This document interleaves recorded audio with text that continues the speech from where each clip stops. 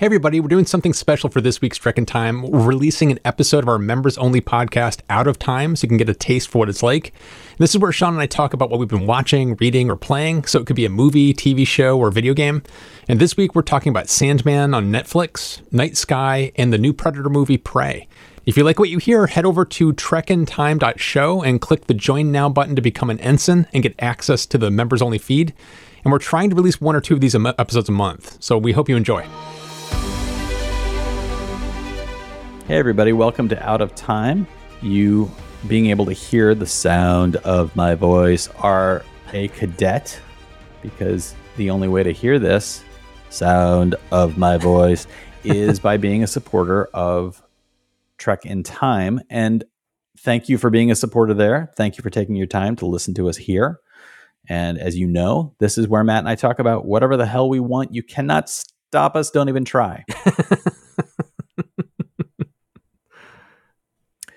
So, on today's episode, I think we've got two things to talk about, and one of them is something I have watched that Matthew has not, and one of them is something that Matthew has watched that I have not, I think. Yeah, I don't actually know what Matt has watched. Yeah, I know you haven't. So, okay. So, apparently, Matt is going to talk about a home movie he made, which he hasn't shared with me. But, Matt, if it's okay with you, I'll start off. Yeah, go ahead. All right. So, on this day, August 6th, 2002, would like to talk about a show that just premiered on Netflix yesterday on August 5th. It is the show Sandman, which the Sandman is based on the 1980s into the 90s comic book written by Neil Gaiman. And Gaiman is one of the developers of the show, along with David S. Goyer, Alan Heinberg. It's on Netflix. It's produced by DC with Warner Brothers. Interesting, they didn't put it on HBO Max, but maybe that's good in the long run, because right now HBO Max seems to be on the verge of burning down. It's a because hot of Discovery mess. Plus. But let's cut back to the show, which just released. I have never been as impressed by an adaptation of a comic book as I am by this. Really?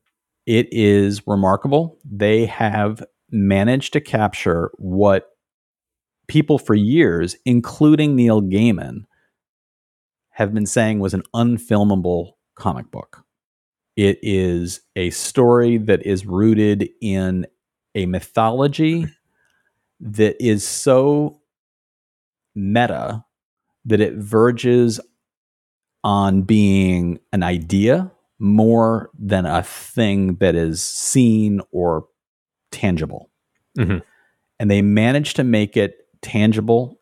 I think that much like the recent movie Dune and other films that we're seeing, the ability of special effects teams to be able to say, oh, you can describe anything, we can make it happen, has finally reached that point where you have the ability to say, oh, we're going to be able to do that. So you have the main character, who's Morpheus, the Lord of Dreams, and he's played by Tom Sturridge, who is an actor that apparently was raised in a eugenics program to create the exact look of the comic book character from the 1980s. It is a remarkable resemblance. I cannot get past it. Even the shape of his nose is as if he was pulled from the pages. And they managed to do some shots that are literal takes from the comic book, as if the comic book was the storyboard. So there are some moments where, as I'm sitting there, I am flashing back to being 19 years old and reading this comic in my dorm room in college and thinking, oh my God, this is amazing. It is philosophy. It is meta storytelling. It is, in some ways, it brushes up against historical fiction. In some ways, it brushes into science fiction that is a kind of historical science fiction. So it's got a kind of Lovecraftian element to it. It's got a kind of magic, but it's not straight up sorcery. It is magic in the form of demonology, and it plays with all of these tropes and visuals in remarkable ways. It is pretty to look at. It is well acted. It is well directed. It is touching and challenging. It is challenging in a great way, because they're dealing with a story that is very complex, while also being boiled down simply to from the world of dreams where this main character is lured, the dreams and nightmares have escaped into the real world, and he has to go back and collect them. And it is a DC comic book that is, in some ways, you could argue it is a meta comic book to a lot of DC. And there was a point in the comic book, it alluded to a character of the Sandman who was originally a comic book character in the 1950s as being a person who enacted during Morpheus's missing years, enacted what Morpheus was. So this is a character who kind of sits above the realm of DC heroes. There's reference to characters like Constantine, who are known characters that have been on TV and movies before. This is a opportunity, I think, for DC to really kind of create something that Marvel has done with the Eternals and some of the movies which have hinted at the larger universe beyond what the heroes see.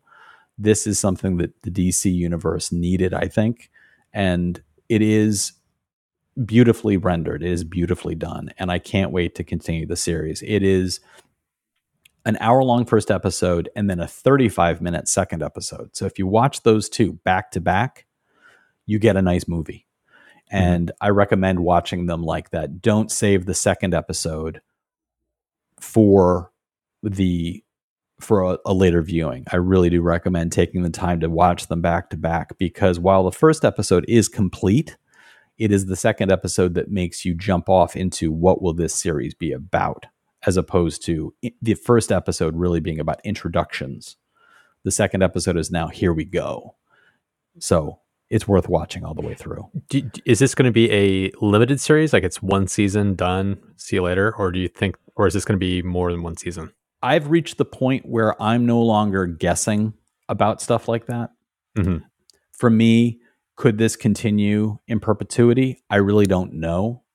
I think there is a lot of value to the storytelling when you go in with a finite story to tell. Yeah. And this is a character I think that would benefit from having a finite story where they tell a story and then they leave.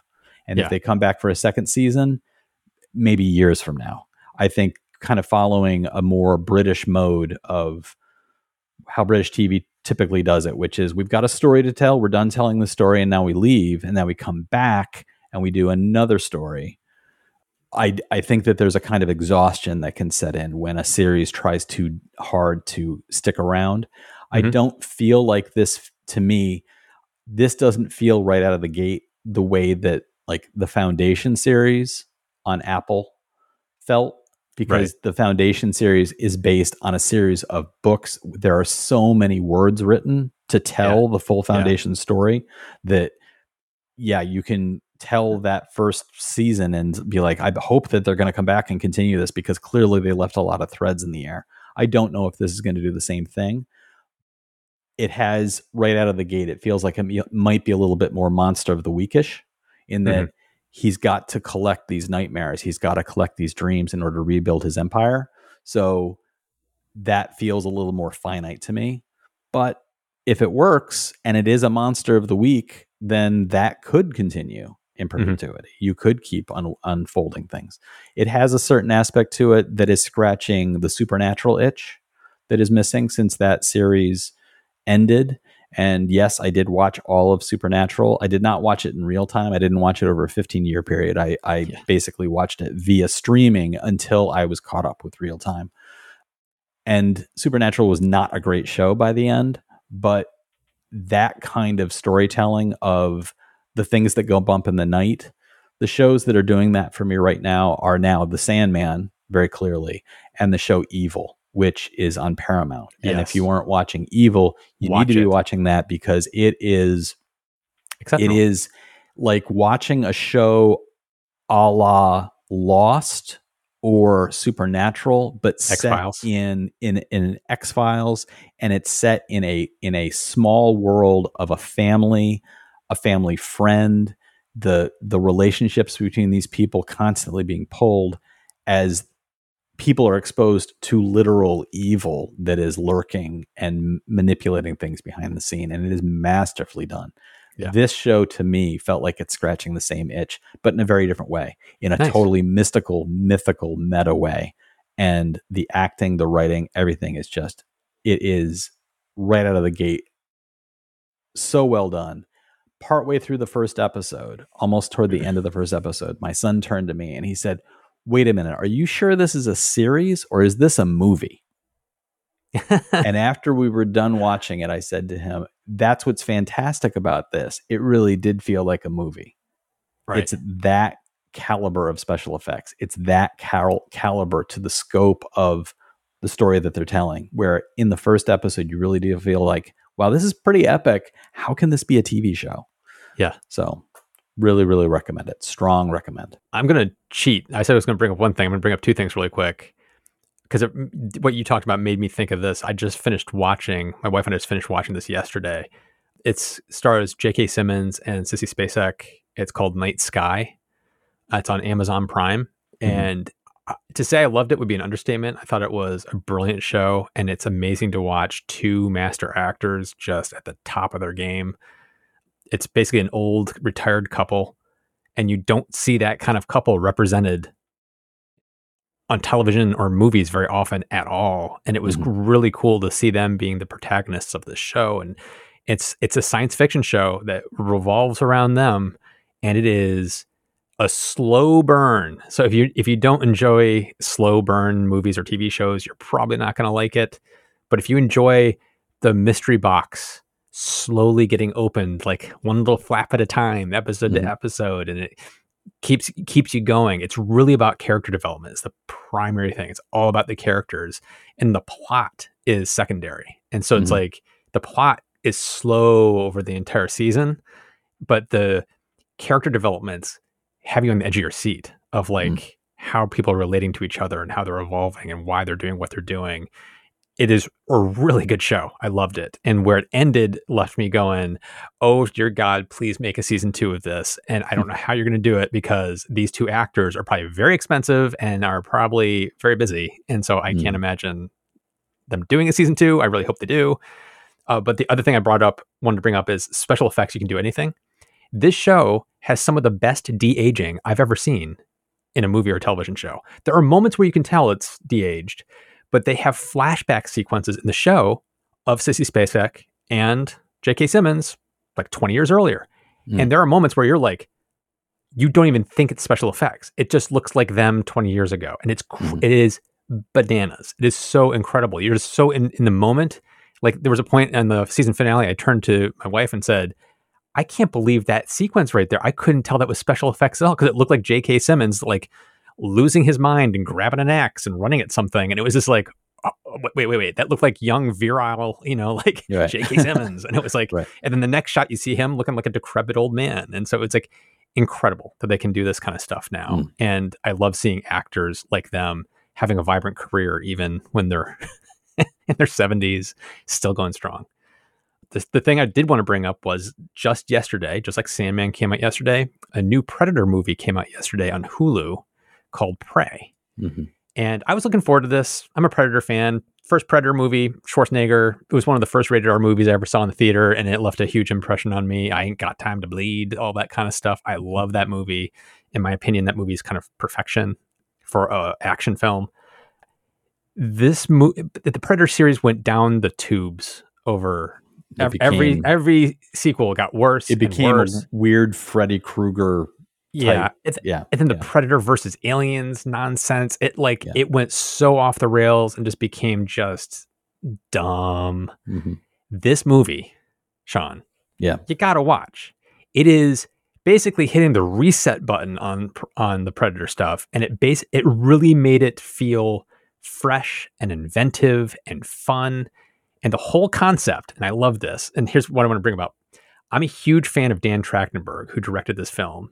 I first learned about Dan Trachtenberg when he was doing a podcast 15, 20 years ago.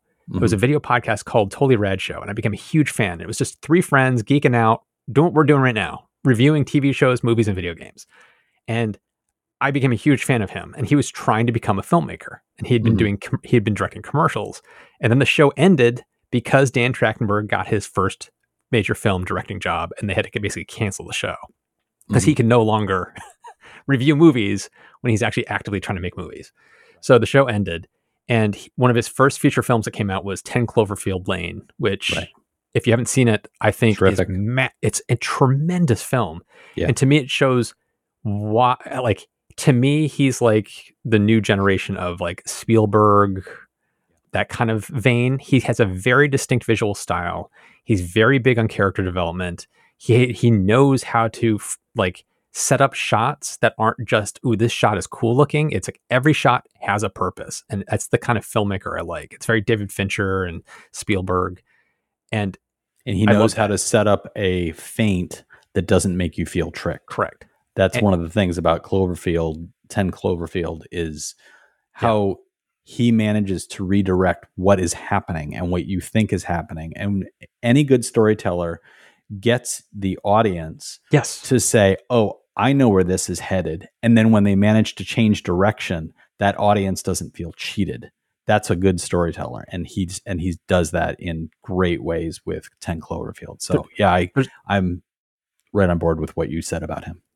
There's other aspects to his filmmaking where it's like he's not afraid to let a shot linger.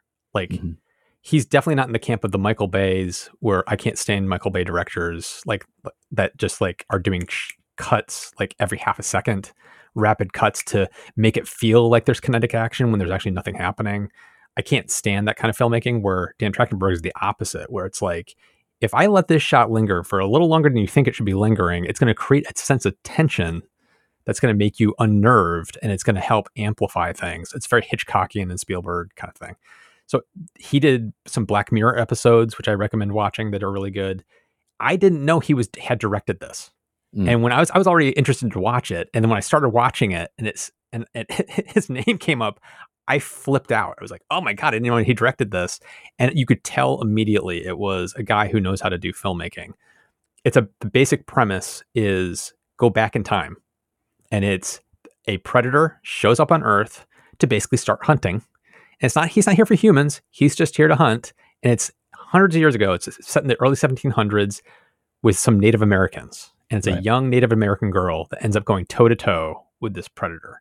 And that on its face is like, that is a brilliant concept, because it's like, how the hell can this girl who basically has an axe and a bow and arrow going to be able to stand up to this alien from another planet coming to hunt them for fun, for sport?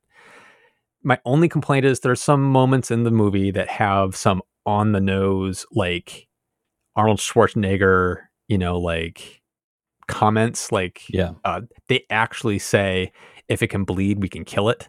And when they said that, I rolled my eyes and was like, why would you do that? That was so stupid and on the nose. So there's a few moments like that in the film, but I really overall thought it was a blast. It was just so much fun. And I was really glad to see that there's still life left in that franchise. You just have to think outside the box and come at it from a new direction, and also have really good actors. The woman that plays the Native American teenage girl is exceptional. She's great.